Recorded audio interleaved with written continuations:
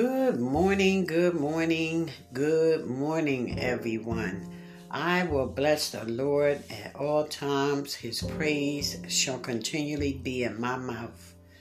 It's your girl, Sister Linda Hunter, back with another encouraging word to start your day.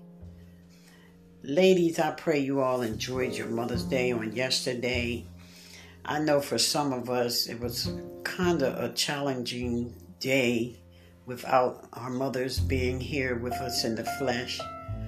But thank God for getting us through, knowing that our mothers are always with us in our hearts. Amen. Amen. So let's get to our word of the day. Our word of the day is coming from Matthew chapter 22, verse 37 through 40. And our word is the greatest commandment. The greatest commandment. And it says, Jesus said to him, "You shall love the Lord your God with all your heart, with all your soul, and with all your mind. This is the first and great commandment.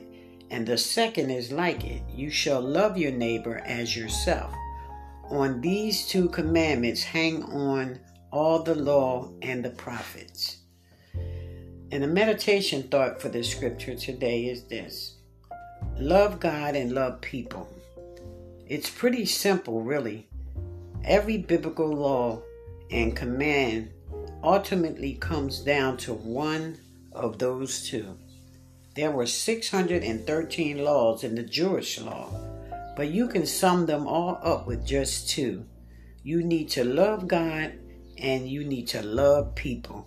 Hallelujah.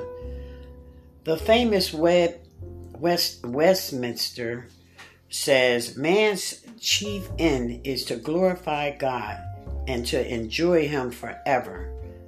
Thus, Christians need to glorify God, which occurs when one loves God.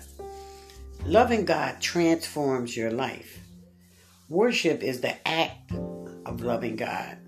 Christians use music to express their love to Him, but worship is far more than music. Worship is about expressing your love to God. The second command is as important as the first. Love people. If you truly love God, you will also love people who bear the image of God. People who brag about their spiritual devotion, but then mistreat others or use them for selfish gain, deceives themselves. If you don't love people, you don't love God. Amen.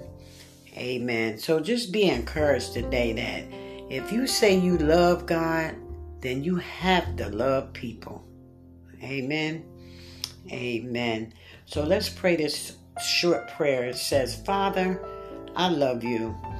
Help me to demonstrate that love to you, not only in my worship, but also in my service, kindness, and generosity to others. There it is. Amen.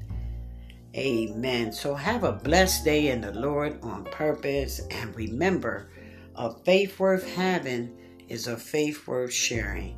So share the word.